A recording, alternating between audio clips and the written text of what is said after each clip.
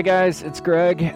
Just a quick disclaimer before we get into the show. This is not a new episode of Popping Collars.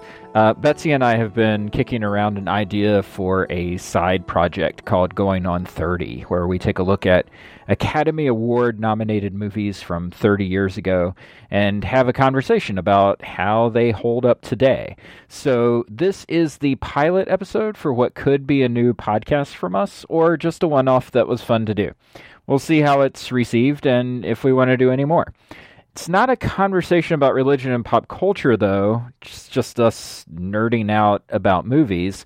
So we didn't want to put it under the Popping Collars banner. Speaking of Popping Collars, we are still working on new shows. This experiment isn't taking the place of what we normally do.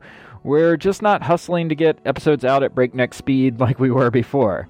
What we lose in quantity, though, we hope to make up in quality, and I hope you guys have enjoyed our most recent episodes on finales and our 4th annual book club recommendations. So with that out of the way, here is Betsy and I talking about the winner of Best Picture at the 1989 Academy Awards, Rain Man. Enjoy.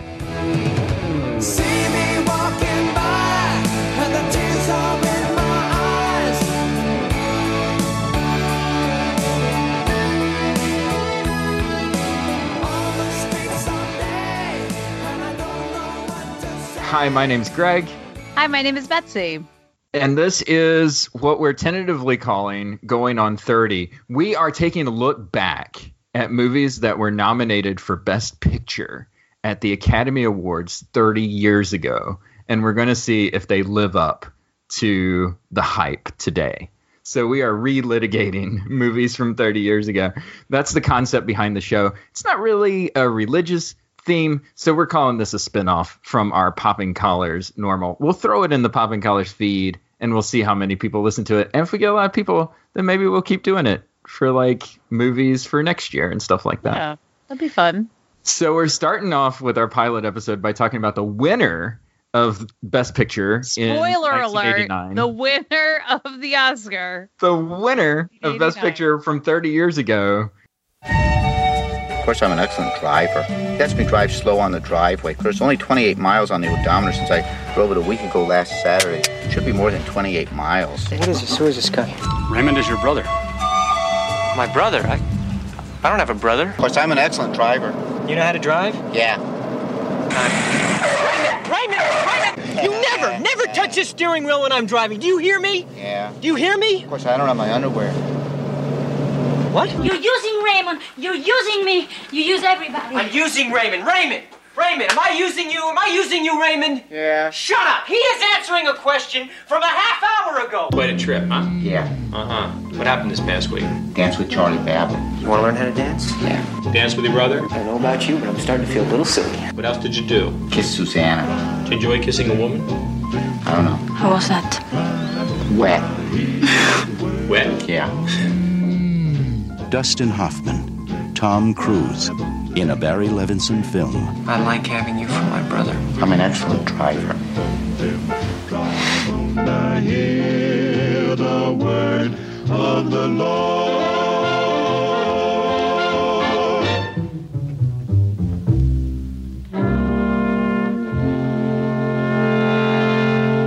Rain Man, starring Tom Cruise and Dustin Hoffman. Betsy, what's your history with this movie? Did you see it when it came out? I do not think I did.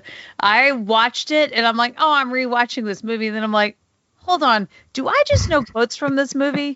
Right. Do I just know, I'm a good driver. I'm an exceptional driver. Do I only know this as sound bites?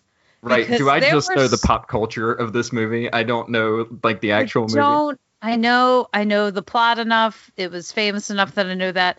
I also, Greg and I feel like I've talked about this on Popping Collars before. I was not a girl who had a Top Gun poster in my room. I was not all about the TC, the Tom Cruise. And so I mean, controversial take, but so I wasn't like hankering for the next cruise vehicle. And maybe I knew Dustin Hoffman was in Tootsie, and I think that was about it. And I don't know whether I watched this at the time. I think I've never really sat and watched it all the way through. I have a personal history with this movie. Oh, which yeah? is, yes. So this was one of the movies that, do you remember like the old subscription services where you sent away to like Columbia or BMG, you got like 20 CDs for a penny, right? Yeah, and then you would cancel your subscription, and then you would like get a friend's address and you would sign up for them, and then you would end up with like 200 CDs and stuff. Okay. Well, my parents did the exact same thing through Columbia with movies. So they got like 12 video cassettes delivered. And this is where I found out that my mom was like a huge TC fan because like in the mix was like Risky Business, Cocktail, and Rain Man, like peak cruise. And I think Top Gun was in there somewhere too. Sure.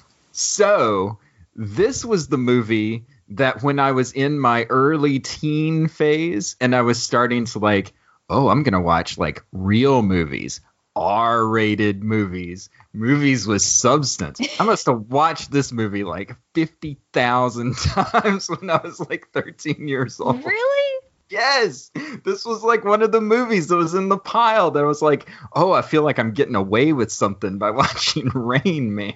Super adult of you. Totally. So here's the deal with Rain Man. It is the story of Charlie Babbitt, played by Tom Cruise, who's like the worst yuppie you've ever seen in your life. And his father dies, and he finds out that he has a brother, an older brother that he didn't know about, named Raymond, played by Dustin Hoffman.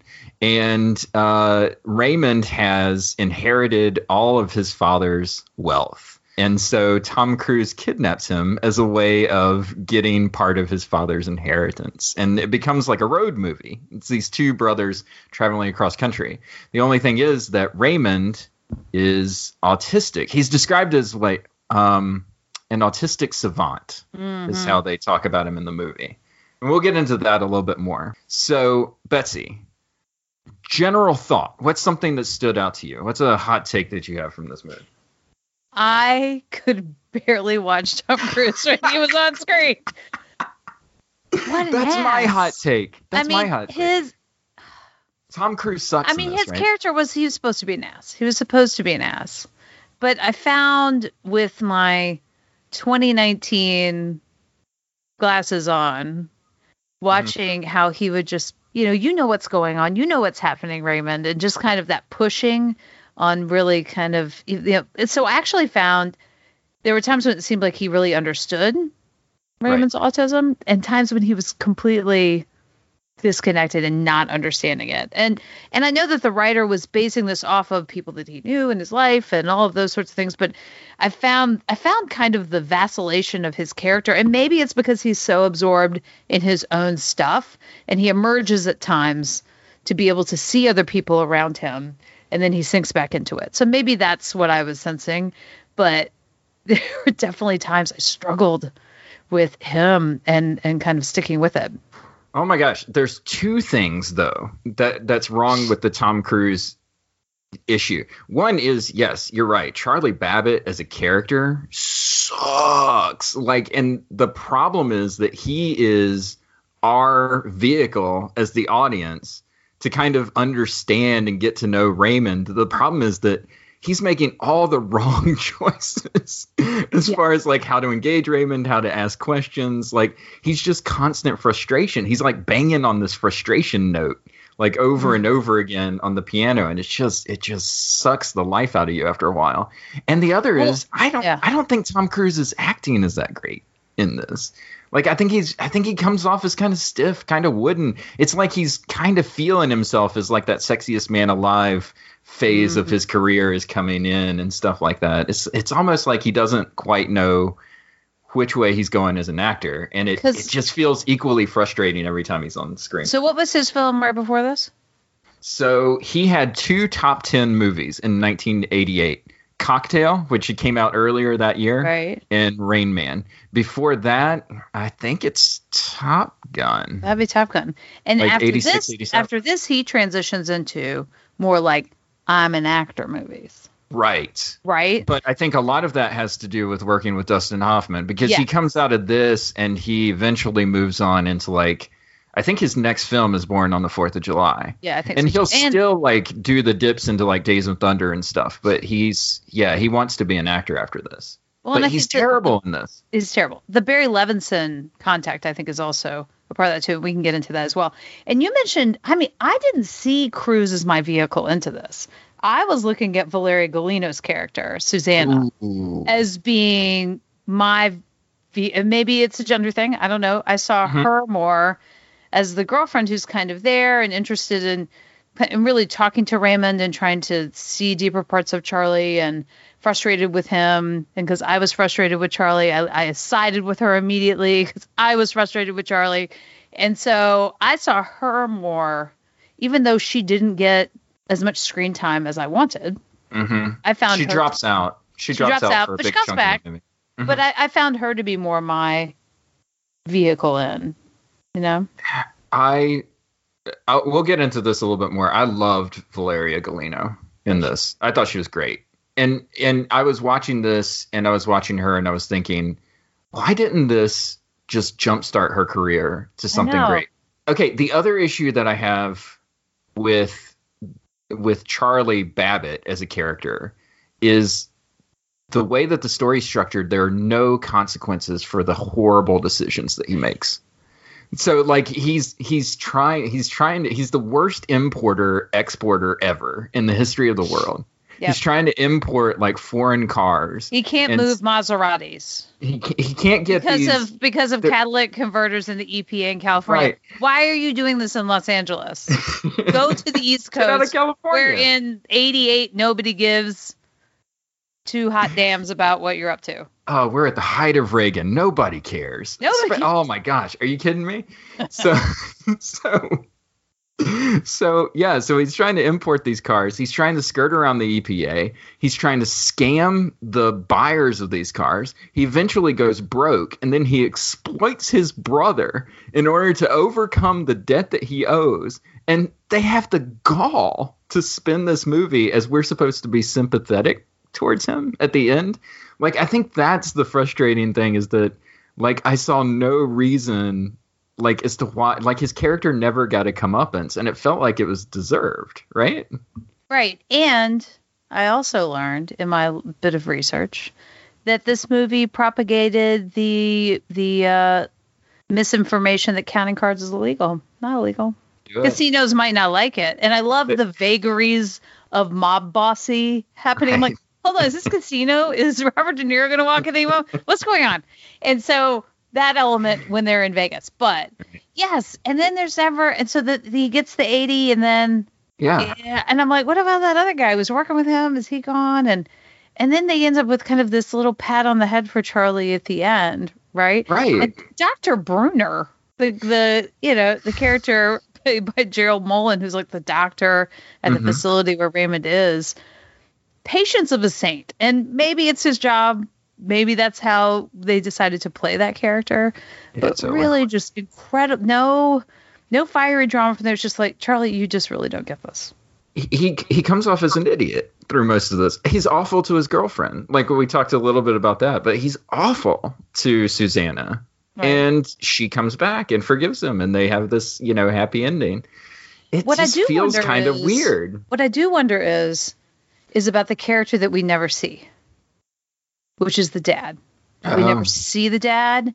We never see the dad. We see the dad in an old photograph. We see his handwriting in a book. We hear his will, but we never see him.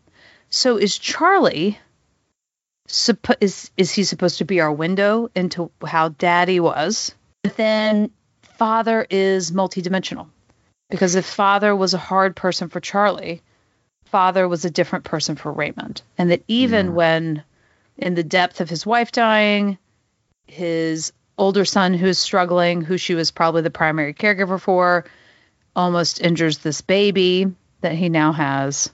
And he has to send the son away, probably culturally at that time, or however he wanted to put it, a person with money with a struggling child, but then is visiting that child, and the child's driving cars, and he has this super close relationship with the person who's running the institution.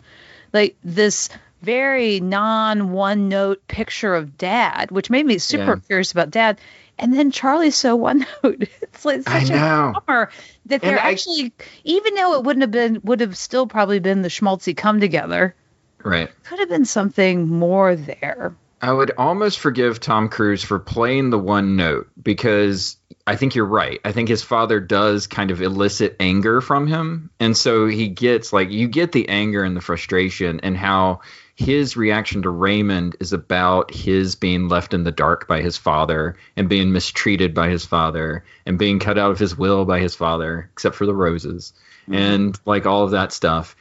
But he plays angry before the father dies. Like, he plays angry on, like, at the opening scene when they're trying to, like, work through, like, the car deal and stuff. So we never got to see, like, the good side of Charlie before he starts playing, like, this angry character either, which yeah, I think you're right about the father. Like, he's the thing that kind of drives, like, what the choices that these actors are making. But the problem is that, like, it makes them very one note and very one dimensional. And it makes me wonder whether there was ever a consideration of flashbacks, whether there was ever a consideration of that. I wonder whether that ended up on the cutting room floor somewhere. And I do think the only acting more wooden than Tom Cruise was when Barry Levinson, in an uncredited moment as the evaluating doctor. That was tough stuff. And he came on screen, and I'm like, holy moly, is that Barry Levinson?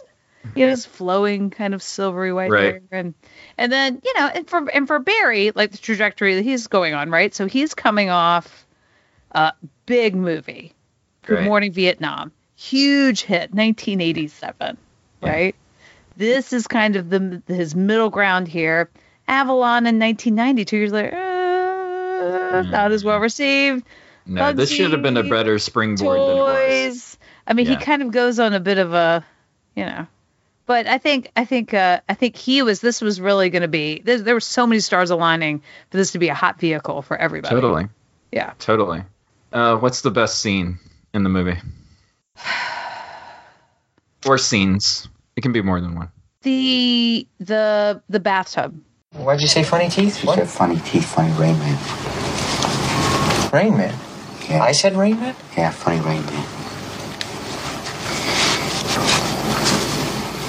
Was I trying to say Raymond and it came out Rain Man? Yeah, funny Rain Man.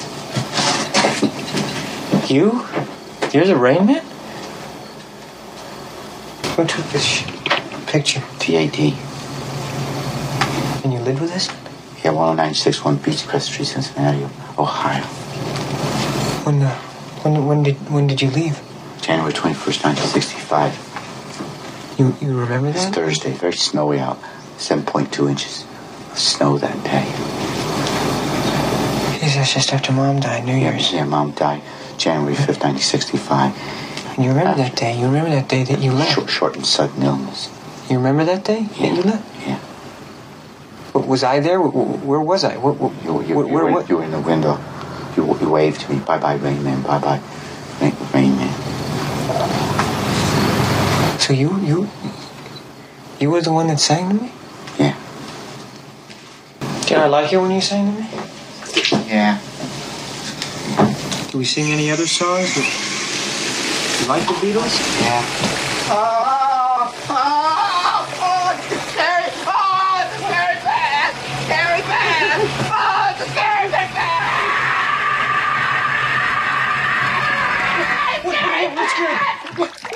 What's scary, Dad? Hot water and baby. Water. Hot water burn baby? What baby? Me? Yeah. Me?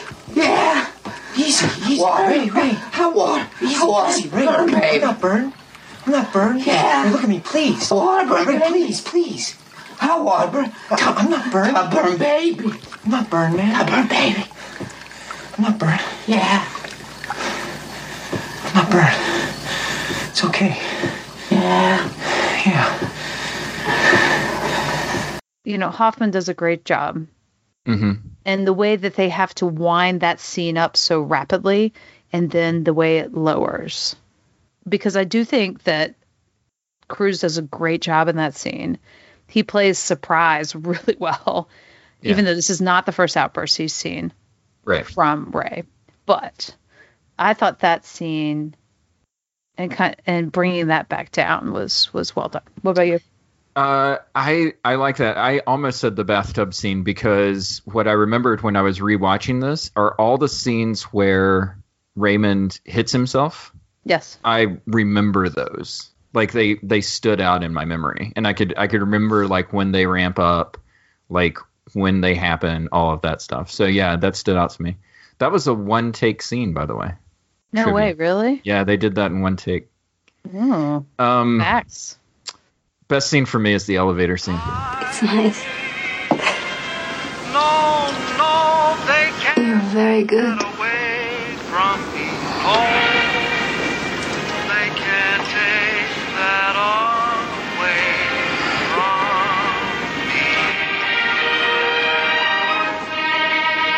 me. Iris missed a beautiful dance. Yeah. And the kiss. Yeah, and a kiss. Have you ever kissed a girl? I don't know. No. Open your mouth. Open. Yeah. Like this. Like you're tasting something very good and very soft. Yeah. Like this. Close your eyes.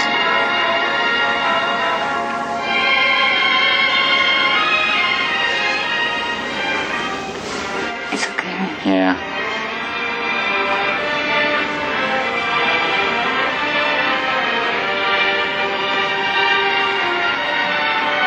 How was that? Wet. Valeria Golino and Dustin Hoffman in the elevator, dancing with Fred Astaire and Ginger Rogers on the TV. I think what I like about it is that it's intimate because it has to be, because they're in an intimate space. They're in this elevator. They're close together. And it's one of the only scenes that shows sort of true connection between Raymond and another character. The only other time that I think he makes eye contact with another character is when he's dancing with Tom Cruise in the penthouse. Mm-hmm. But this is, he makes eye contact with her. He kisses her. It's this very kind of she kisses very him. kind of Let's be gracious, right? This is very kind of gracious moment between the two of them, and it feels really authentic and really human. And Tom Cruise is nowhere to be seen, which also makes the scene a lot better. I found the kiss to feel exploitive. Oh, really? Yeah, as somebody who wasn't seeking that, wasn't looking for that, and it kind of so much direction inside it that it made me a little maybe uncomfortable. You think she put her idea of what a date is on top of what his idea of a date was? Yes. Because he was supposed to be on a date. Right. With this woman who I totally forgotten about, and I was waiting for her to come in and like take all their money and have them be back at square one again. I'm like, who's this woman? Oh no, she's terrible. But I felt exploitive. It felt like it wasn't an original thought on his part. So I was a little bit kind of, come on, Valeria, I like you. Don't do that. So, but that was kind of my feeling. But the penthouse dancing scene, it's like the tender scenes with Cruise. They either end in disruption or begin in disruption with Raymond, right? So there he tries to give him a hug at the end and the flinching, and it's just kind of over in that way. But best actor in the movie. I think we're on the same page on this. Barry Levinson. No. Oh. I'm sorry. I'm sorry, Barry. I'm sorry. I mean, it's Hoffman, right? Oh, really? See, I think Hoffman's just banging the same note. Yes. I mean, I like Valeria, and I find her just an interesting 80s actress. Yeah. Right? Like, I don't know whether she was ever in a movie where they had her not be Italian or not have her accent. Maybe she couldn't not have her accent. I don't think she could. I mean, she goes from this to Hot Shots, right? Yes. Not that Hot Shots is a step up, but she's, it's probably more mainstream than Rain Man. Although Rain Man's #1 movie of 1988, so true. Who knows? But she goes on from this to Hot Shots, and then it's just basically European movies from that point forward that she's doing. So I think that the accent thing is an issue for her as far as being a big name in Hollywood, because I think she's really good in this. I think she's really good in most of the stuff that I see her in. And the only thing that I can figure is that, she's got the really thick Italian accent. Yeah, I think that's probably it. And it does make me want to go and look at, like, she has a movie here that looks like it came out in 2018, Daughter of Mine. I'm like, what's that about? Like, I kind of want to get into her catalog.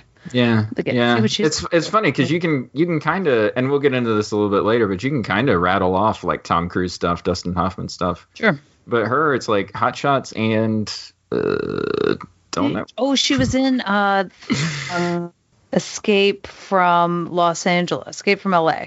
Oh, yeah. Snake Plissken. Yeah. I kind of secretly like that movie. Another Best Actor nominee for me from this movie. Yes. I like the old man in the waiting room at the doctor's office who's talking about the Pony Express. So young man, go west, and this is the way our country developed, from the East Coast to the West Coast. During that period of time, there was initiated what was known as a Pony Express. I'm sure all of you read something about it in the history of the United States. I may not have the days exactly right or the years, but I'm more or less familiar with the history of the United States. And I love to tell a story He's of the artistic. Pony Express. No, he's autistic. And it was initiated. I'm not familiar with that. What is the exact nature of the St. Joseph, Missouri. He lives in a world of his own. And the purpose I'm sorry, was to but what's speed up wrong the with movement of mail. It was a problem getting the mail from the East. Raymond, do a little of your what's on first. Who's on first? What's on second? Huh? And they set out a initial program where a Ponies Express would ride for approximately 20 miles. What was that about? I think that was a real guy. They were filming in this little town in Oklahoma or something. I think they probably found this guy on the street and they liked his look. And Barry Levinson probably said to him, "What's something that you know something about?" And the guy was like, "I know a lot about the Pony Express." And Barry Levinson said, "Great, just start talking about it." And he just started rolling the camera. I guarantee that's probably how that scene super went down. fun extra. I loved it. I thought it was just like this perfect sort of like real person on camera who doesn't realize that they're being filmed and just like doing his old man thing. I thought it was great. So he is really only, I looked him up. His name is Byron Kavnar, Byron P. Kavnar. He is really only known for Rayman. That is it. He was born in Oklahoma. He died in Oklahoma City at the age of 93. 1995. An expert on the Pony Express. I expert on the Pony. I bet you're right. Because I was also wondering about where they filmed. Yeah. Yeah. So this makes me think, they probably filmed in Oklahoma, and how they kind of took this very lovely car all across the United States. Car was great. They had to have more than one, right? Yeah. You would think. Like cars and kids. You have to have more than one. That's right. That's union rules. That's union rules. There's work hours involved for classic vehicles. So how was this movie received at the time? You ready for this? You want stats about the movie? Give me stats. It opened on December 16th, 1988. Oh. It made 170. Christmas release. Yeah. Christmas release. How much? Awards release, because that's award season. That's hot award season. So they knew they were onto something with this. Yeah. Domestic gross $173 million. Huh. That's huge. That's a blockbuster. What is that in today's money, Greg? So that's okay. So that's the. You don't have an estimate? That made it the number one grossing movie of 1988. Dang. Which, when you think about that in 30 years, like in our current movie landscape, that's hard to believe that a movie like Rain Man would be number one. If it were out in release right now in 2019. It would be the number 8 movie as far as domestic gross. It would be in John Wick 3's place. Slot. Yeah. Interesting. It's the 284th top grossing movie of all time. You know what it's behind? You know what's right in front of it? What? Air Force One is right in front of this thing. 89% on Rotten Tomatoes. Roger Ebert, 3.5 out of 4 stars. He said Rain Man is so fascinating because it refuses to supply questions with sentimental but unrealistic answers. It's a weird sentence. Wait a second. Rain Man is so fascinating because it refuses to supply questions with sentimental but unrealistic answers. I think it does supply sentimental answers. So do I. I mean, I guess well, if we're talking I guess about, they are realistic sentimental answers, though. Because they get separated. Trying to kind of, I mean, and there had been other things that Barry Morrow had written with autistic characters in them before those. And I wonder whether, was it heralded at the time as this kind of, peek inside this, had to be. This mental illness. I mean, and I know it also propagated the misinformation that all people with autism also have this gift, a skill that they're able to do. And so their trick, right?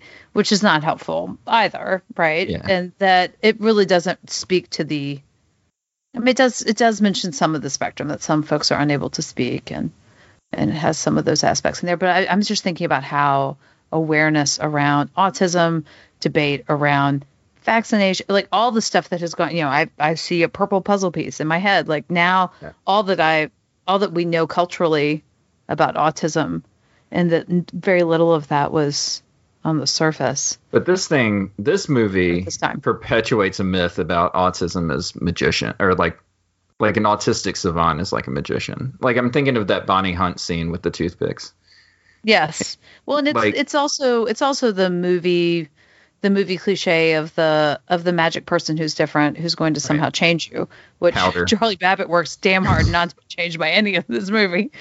So maybe it didn't work in this movie, but whether it's a person of color or a person with a perceived difference of any kind, that this kind of becomes, he's filling that role, that cliche, as a character. So how did this thing do at the 1989 Oscars? It won 4 Oscars. Do you think you can name what 4 Oscars won? Okay, I have not. I've already given one away, right? One away is Best Picture. Best Picture. Hoffman won. Yeah. Hoffman won Best Actor? Dustin Hoffman, yeah. Was Cruise nominated? No. Cruise was not nominated. Not nominated. And I think that it was Dustin Hoffman winning Best Actor that made him take on that Oliver Stone project. I think he was like, I gotta get some legit. I gotta get some legitimacy here. Did they win for Best Screenplay? Yes, good, Betsy. That was my guess. Like, nailed it. Yes. Best original screenplay, which nowadays I didn't know that, but I was looking up Morrow. He also wrote one of like those imprint like TV movies that imprint on you, the Karen Carpenter Story, 1989. I remember that. Oh. First time I really saw anything about eating disorders. Anyway. I always have this image as like Best Picture is for like the corporate thing, and Best Original Screenplay is for like the indie darling. Mm-hmm. Like the biggest example being like Pulp Fiction winning screenplay and Forrest Gump winning Best Picture, like that kind of thing. So then I want to say Levinson for supporting actor, but I'm not going to say that. But he didn't win for Best Director, did he? He did. Barry Levinson pulled down Best Director. Oh, I thought it was going to be some sort of like the score or something. Because I was like, how hard is this to direct? I mean, I guess it was. It's not hard to direct. It's pretty though. It is a pretty movie. It is a very pretty movie. Cinematography is great. It did not win for Best Cinematography. What, is he crazy? No. Is he retarded? Not exactly. Well, he's not crazy, he's not retarded, but he's here. Well, he's an autistic savant. I don't know what that means. Well, some people like him used to be called idiot savants. They have certain deficiencies, certain abilities. Yeah, but he's retarded. Autistic. Actually, high functioning. What does that mean? Well, it means that there's a disability that impairs the sensory input and how it's processed. English here, you're talking over my head. Well, Raymond has a problem communicating and learning. He can't even express himself or probably even understand his own emotions in a traditional way. With the clipboard. There are dangers everywhere for Raymond. Routines, rituals. It's all he has to protect himself. Rituals. That's a good one. Well, it's the way he acts, sleeps, eats, uses the bathroom, walks, talks, everything. Any break in the routines, and it's terrifying. What's the legacy of this? Let's talk a little bit about autism in pop culture. moving forward from this. So Rain Man, if you were to say what's a portrayal of an autistic character in a movie, I think Rain Man would be near the top. I think that's true. Can you think of anything else? Let's see. We've got Temple Grandin. Oh, yeah. Claire Danes. I guess that's HBO. Atypical is on Netflix right now. Right. Yeah, I mean, okay, so I'm going to Google it. There are a number. See, I wonder if... It seems like, The Boy Who Could Fly. They consider that that's interesting. I feel like this movie casts a big shadow over all that stuff, though. I agree. Because I think about things like The Good Doctor that's out now on ABC. Same thing, right? An autistic character who's like a brilliant surgeon. Mm-hmm. You know, there's always like this, I've got autism, but I can do this amazing thing. Mm-hmm. You know?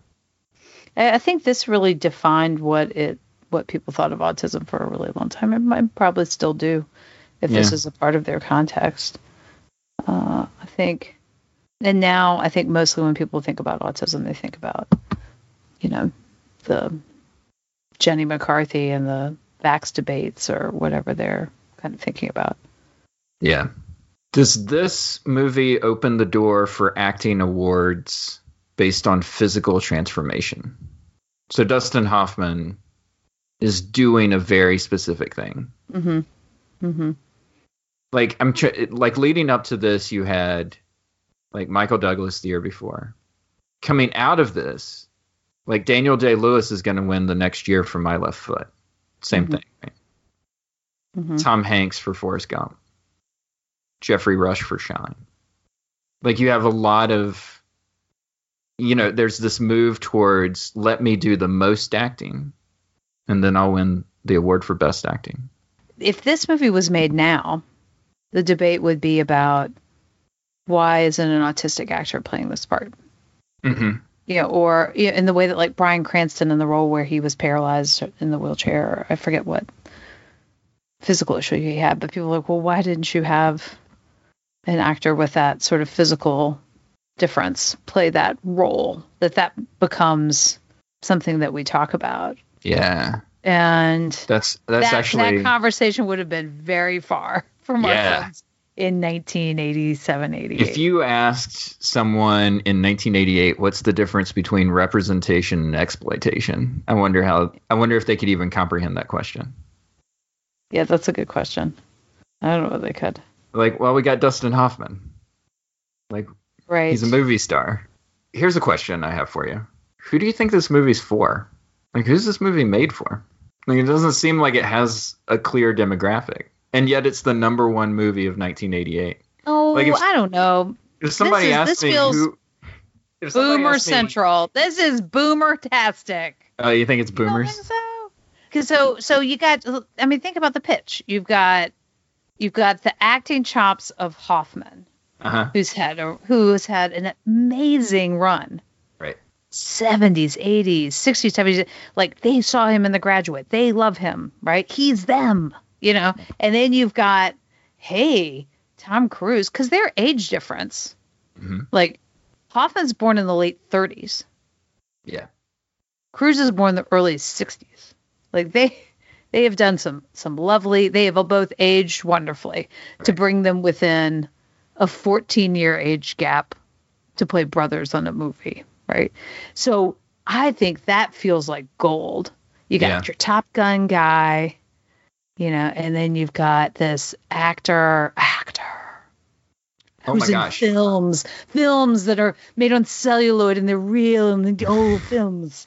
Well, this is, and you could argue that this is Dustin Hoffman's last big hurrah. I mean, he's got a 90s career. Oh, whoa, you're going. He's got a 90s career. Whoa. He's got Outbreak and Wag the Dog. Like, he's got a 90s career. He's even got a current career. He's got Kung Fu Panda dollars rolling in. Come on. But this is the height of Dustin Hoffman right here, as far as being an actor, right? Now, I'm looking. Because you're coming out of The Graduate, you're coming out of like Kramer versus Kramer, you're coming out of Tootsie. Like, he's had all of his big roles. This is his last big thing. So he's in, and in terms of him being like a leading man. Mm-hmm. You know, Tootsie, he's still the romantic lead in 1982, right? I mean, you know, and then we're forgetting a very important film in this list here, which is Ishtar, which comes out in 1980. So let's just not forget Ishtar is out there too. With a sex symbol again. Right. Then we're looking at like Dick Tracy, he's Mumbles, in like 1990. Billy Bathgate, Hook, pretty successful film. Successful. And then these other kind of, you know, Hero with Gina Davis. Yeah, you're right. Outbreak Sleepers. Some, you know, American Buffalo, Wag the Dog. But maybe you're right. Oh, Finding Neverland. Oh, I Heart Huckabees. Oh, God bless. All the behind the scenes there. I think this movie. Okay, so when I think of who this movie is for, I think Tom Cruise carries this movie. And I know that we'd spent like the whole first half of this podcast like banging on Tom Cruise and how bad he is. I don't think it can be underestimated how big of a star he is. Yeah. Like I think he carries this thing to $173 million by himself. Like Dustin Hoffman, yes, but I think it's Tom Cruise money that's coming in, and it's Tom Cruise fans that are doing it. And his hair is doing a lot of work. The clothes, man, holy cow! The tucked in shirts with no belt. Yeah, what is that? The amount of shiny suit fabric, double breasted or single. There's a lot of that. Button ups going all the way with no tie. All the way. Button ups going all the way to the neck, no tie. That's how you do business, Greg. That's what business is. Oof, this is a brutal look for Tom Cruise, and he's coming off of Cocktail. And I think he dictated the haircuts that all of Beth Grant's children had in that farmhouse with those terrible mullets. I think he said, I need my hair to look like it's not a mullet, so we need to put severe mullets on all of these freckled children. It was in his rider, in the contract. No one's hair looks better than me. But I think you're right. I think you have made a fair point and I can just imagine the pitch in the room. You know, that we're bringing these two things together. We got Cruise. He wants to do some more serious work. Yeah. He really wants to be taken seriously as an actor. You've got Hoffman, and I would think that Cruise would have been excited to work with Hoffman. Did you find anything on kind of what this set was like or anything like that? I didn't see anything about their relationship on set. From what I can understand, it was, you know, pretty amiable. Like they were fine. There is the one gaffe that is notable is that Dustin Hoffman didn't thank Tom Cruise during his speech when he won Best Actor. But when they came out together to present the award for something, he thanked him then in the patter that they had. So I guess he had gotten his Best Actor award earlier in the night, and then later in the night he thanked him when they came on as presenters. So that's interesting. Here, Greg, watch out. Here's some Hollywood realness.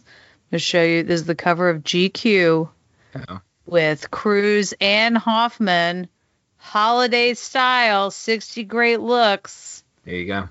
No, 60 great looks. None of them are in this movie. Yes. I think you're right. I think going into a pitch meeting in 1988 and saying you have Tom Cruise is the equivalent of saying that you have a Marvel character for a movie today. Mm-hmm. Like it's guaranteed money. Mm-hmm. And I think that probably the studio saw it that way. Some of the things I did read were that there were times when Hoffman was really feeling like he was not going to be able to pull this off. Yeah. And play this character well. Yeah. And that he had done the research. She's very method in there, you know, and Levinson really had to kind of talk him down and to kind of get him back. Hoffman originally came in for the role of Charlie Babbitt. Yeah. That would be an interesting movie. I think he would do more with the character. Scale of 1 to 5. What do you rate this movie? 3.5. Oh, okay. All right. Not loving it. Uh-huh. I see quality in it, but I'm not in love with it. We're kind of in the same boat. I have it I have it 3. Yeah. 3 out of 5. I think it's beautiful. I think it's a gorgeous film. It's beautifully shot. Okay, gorgeous that's over the top for me. not gorgeous. It's nice. It's some nice fields. I think it's really. There's some attractive telephone poles and some really good girders on a bridge. But I think even the way Las Vegas is shot in this makes it look way prettier than it had any right to be. Like I thought it was really a pretty movie. The acting's atrocious. It did make me miss the flamingo, because I do remember going to Las Vegas and seeing the flamingo, and just the way the neon would flow up the front. Yeah. But yeah. I would say it's well shot, bad acting. And the thing that really kills it for me, I just don't understand the point of the movie. I don't understand what the point of it was. When I look at like where the movie starts and where it ends, like it doesn't look like there's a clear arc for anybody. Would this be nominated for an Oscar today in any category? Or what would the controversies be about this movie? I mean, obviously representation for sure. Yeah. It's interesting because it comes along before indie film was a thing. And I could see this being some sort of side project or smaller. Oh, you think like a small budget, like an A24 movie or something, like a small studio. Yeah. It's like the budget on this doesn't feel, other than what you're paying these actors. Yeah. Doesn't feel that great. I'm not feeling a heavy budget here. Yeah. There's much more focusing on the acting. Yeah, I think it would absolutely be nominated for in the acting categories. Mm-hmm. An Oscar. I think Hoffman would for sure be nominated for this performance today. Agreed. Even with the whole representation issues. It's showy, and like Oscars love that kind of stuff. And the transformative aspect you mentioned too. If it came out today, I bet you Tom Cruise would be nominated, because they would want to get him for the show. They would want to get him for the award show itself. And he does just enough, I think, to warrant earning a nomination. So I bet the two of them would snag nominations. I don't think it would get nominated for Best Picture, though. I don't think there's enough there. No, I don't think so either. Yeah. And it's good to know that Hans Zimmer went on to make something of himself. Yeah, right. It's the sound of Wonder Woman.